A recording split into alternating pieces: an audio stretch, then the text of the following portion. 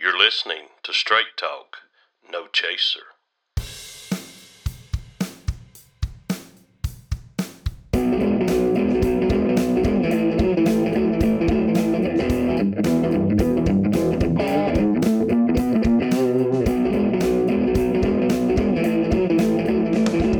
Hello and welcome to Straight Talk, No Chaser.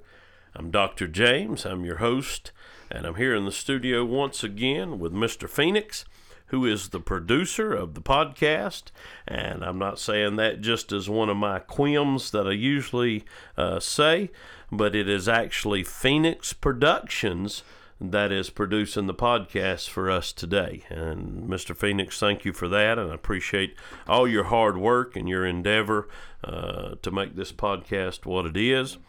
And once again, we are back on the killing Rhonda Hinson story. Larry Griffin joins us once again in the studio, and we're going to be asking some more questions and talking about this investigation that's going on. And I want to say to you, Mr. Griffin, thank you for joining us today. It's always a pleasure to be here, and thank you for hosting this series of podcasts on the killing Rhonda Hinson. Well, and I've got to ask a question. Of course, the other episodes we've done, each one leaves me with more questions than answers, I'm afraid, which I'm sure it does with a lot of your readers in your article.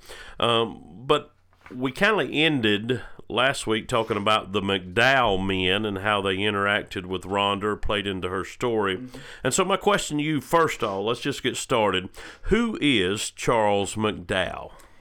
Charles McDowell is Pastor Charles McDowell, the Reverend Mr. Charles McDowell, who's a minister. And as I said, I think in the last cast we did was the pastor of Wilkes Grove Baptist Church. Now, he had been in the ministry for a while, and he had pastored several different churches before he even made it to Wilkes Grove, between Hildebrand and Hickory there, the nexus of Burke County and Catawba County. Mr. McDowell was, in addition to that, Mr. McDowell had a number of other interests, none the least of which is that he's a pilot. He could fly a plane. But he also served in the military, and at the time that Rhonda was killed and beyond, he was a chaplain for the Army and the Army Reserves as much as anything else.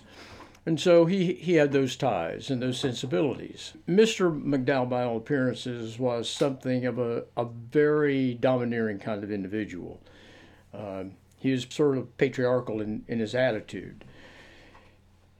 But Mr. McDowell also tended to be what I would consider to be, based on the documentation I have, something of a conflicted man. Yes, he was a pastor, but at the same time, he had this insatiable interest in women, it seemed. In the 1980s, he actually ran an ad in the Charlotte Observer looking for female companionship. He and his wife Betty, of course, were married at that particular time, but he said that his wife Betty was having a series of mental issues, and as a result, he really wanted some companionship. I guess all talk and no chaser, but nonetheless, he wanted to have conversation with women, and one woman actually answered his ad. And he had, from all appearances, nothing more than just opportunities to meet and have lunch or dinner with her or whatever else. She did make a statement to SBI, the State Bureau of Investigation, and John Suttle, the Special Agent John Suttle at one time, where she talked about him as being, seemed at some point, began to take an active interest in Rhonda Hinson. Now, so let me pause you for just a moment. Go ahead. So the son's dating Rhonda, right, but the father, Charles, who is a minister, who undoubtedly has demons in his closet, from what you're saying to us, he then, the father, begins to take interest in Rhonda. Yes. Well, what was that interaction? How did that come about? Well, Mr. McDowell was somewhere around 43 years of age, so a young man when Greg and Rhonda were dating. And I think that Rhonda was not necessarily the most glamorous person in the entire world. I mean, she didn't attempt to be glamorous in nature. What she attempted to be is just pretty much plain self. She didn't wear makeup. Her mother said she only wore makeup 3 times as she ever knew her. and we'll talk about that later. One of those, I will tell you now, happened to be prom night when they went to prom, her senior year. But she really didn't try to dress herself up, but because of who she was and the energy that she exuded, she tended to be a very attractive individual. Nice, I mean, she's a nice-looking girl to begin with, crystalline blue eyes, pretty much a pasty Irish girl. She was fair in complexion. And I think Mr. McDowell, 43 years of age, his testosterone likely got the best of him when he was around Rhonda. The fact that he would notice her is probably a normal thing, but at the same time, how you control whatever urges he may have had is a different story. Rhonda had indicated on a couple of different occasions, one to her best friend Jill Turner, that Mr. McDowell had made some unwanted advances to her, one of which she cataloged. She said that she and Greg were outside the parsonage, their home there at the church. They had been playing some basketball, and Greg went inside to take a shower. And she went in the kitchen and got some water. I think she had the refrigerator door open, and all of a sudden she felt a pair of arms go around her, and she thought, well, Greg had made it out of the shower. When she turned to look, it was the Reverend Mr. McDowell who had put that bear hug on her, and she told him, please don't ever do that again, according to what she told Jill Turner. She also told her cousin, Dr. Christina Harden, when Rhonda visited in South Carolina, that Charles had made some unwanted advances. Apparently, at that juncture, those unwanted advances had become more than just, a one-off. It actually became a little more frequent in nature. She described the fact that when she went out to dinner with them or lunch with them, probably more specific, he would reach under the table and put his hand on her leg. She also indicated that she had been in the bathroom one time at the parsonage and just simply gone to the bathroom, and when she came out, he walked down the hall as she was exiting the bathroom and made a point to rub up against her. All of those kinds of unwanted advances began to play on her mind. She said to her cousin Chris, or Christy as she would have called her, she said, I got to the place that I don't like this man. I really don't like him. In fact, I am afraid of him. And I think that's a key point to make. Not only did she not want the advances, all of a sudden she's becoming more and more afraid of him because of those advances. Now, let me play devil's advocate just for a moment. Could this have been just a young girl wanting attention and making up these stories of an older man being attracted to her? Or in your research, do you feel these are accurate statements that she's making? Well, I think they're accurate statements only because Rhonda tended to be very private about her life.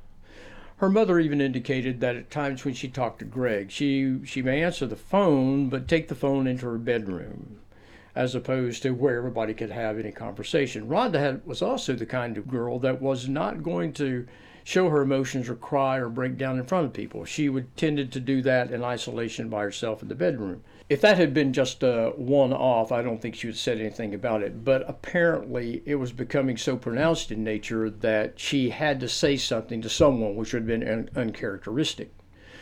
Not too long before she was killed, however, in fact, the Saturday before she was killed, on the 23rd of December, she asked her father to take a ride with her into Valdez to get some gasoline.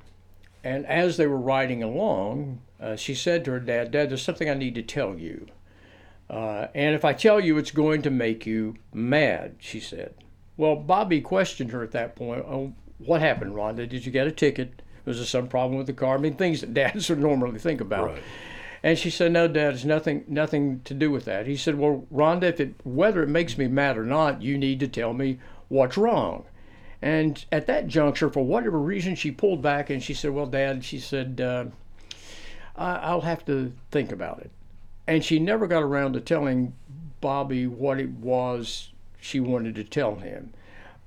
A lot of people guess, and I'm not going to draw any inferences here for myself, but a number of people would guess, including her mom and dad at this point, her friend Jill, her cousin Chris, all of them seem to think that she wanted to talk a little bit about the fact that Charles McDowell was making these passes at her. I mean, how is it that you go about telling your father that your boyfriend's dad is making what she would consider to be suggestive advances toward her?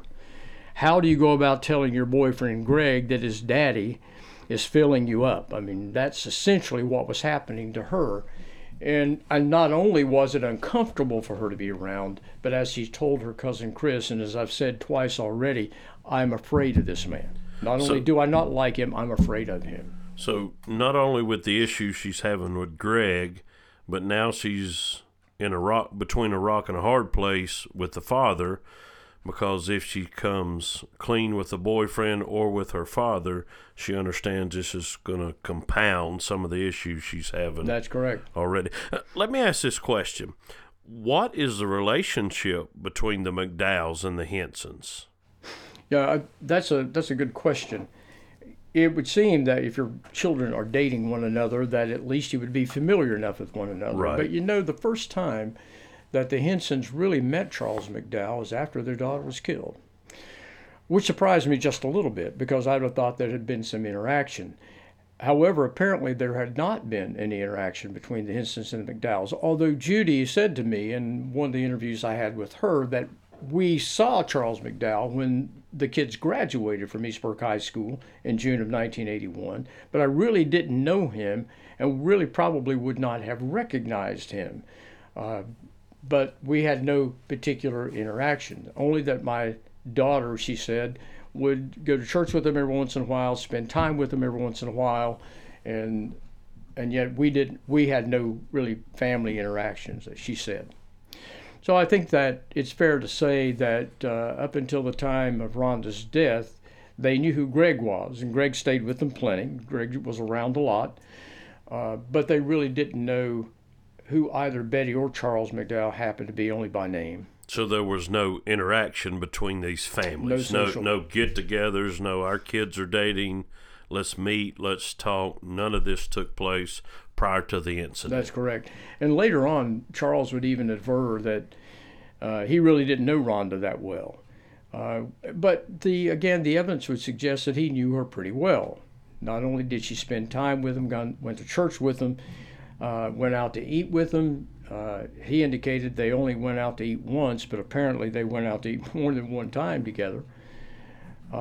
So he knew Rhonda very well, but he did not know her parents. And again, Betty seemed to be having her own set of issues, whatever they happened to be. Now, it is believed, and certainly Judy says, that Rhonda knew about some indiscretions of the Reverend with other women.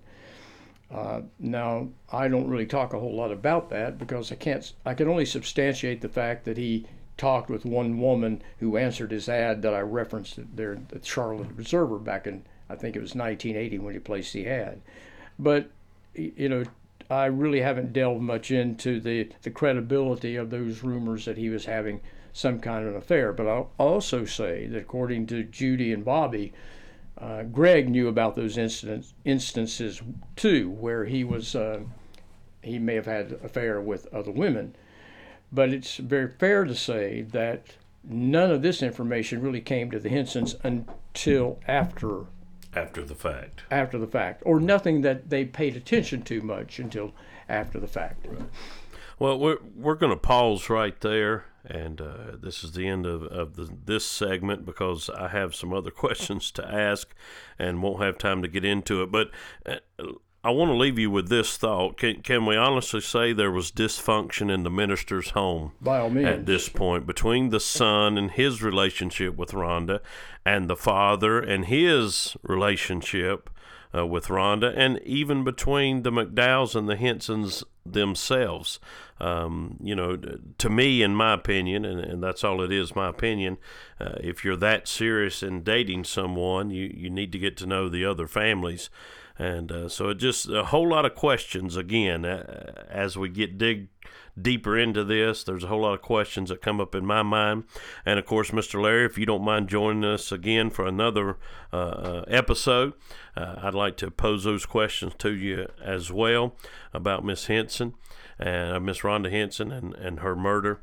I want to say this. Thank you for joining us. Again, I'm Dr. James, and of course, Mr. Phoenix behind the soundboard there. And you've been listening to Straight Talk, No Chaser. If you have any questions or comments, or maybe you're like me, as you've listened to the podcast, they've raised some questions in your mind, feel free to email those to us.